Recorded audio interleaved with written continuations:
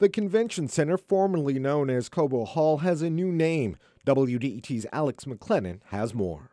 The venue will now be called TCF Center. A deal ensures that Detroit-based TCF Bank holds the building's naming rights for the next 22 years. Gary Torgo is executive chairman of the bank. Today, a name from the past comes down from these walls, and we proudly and honorably replace it with a name that stands for community and inclusion and a powerful future for everyone who is associated with it.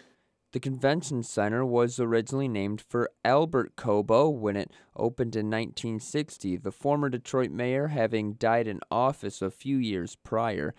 During his time in office, Cobo is widely viewed to have passed laws that escalated racial tension ahead of Detroit's 1967 uprising. Current Mayor Mike Duggan says he's been vocal about removing Cobo's name from the building.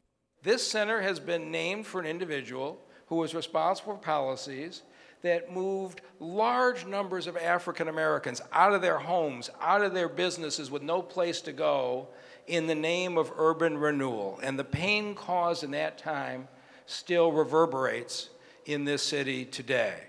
Duggan says the building's new name better represents Detroit's modern values. I'm Alex McLennan, WDET News.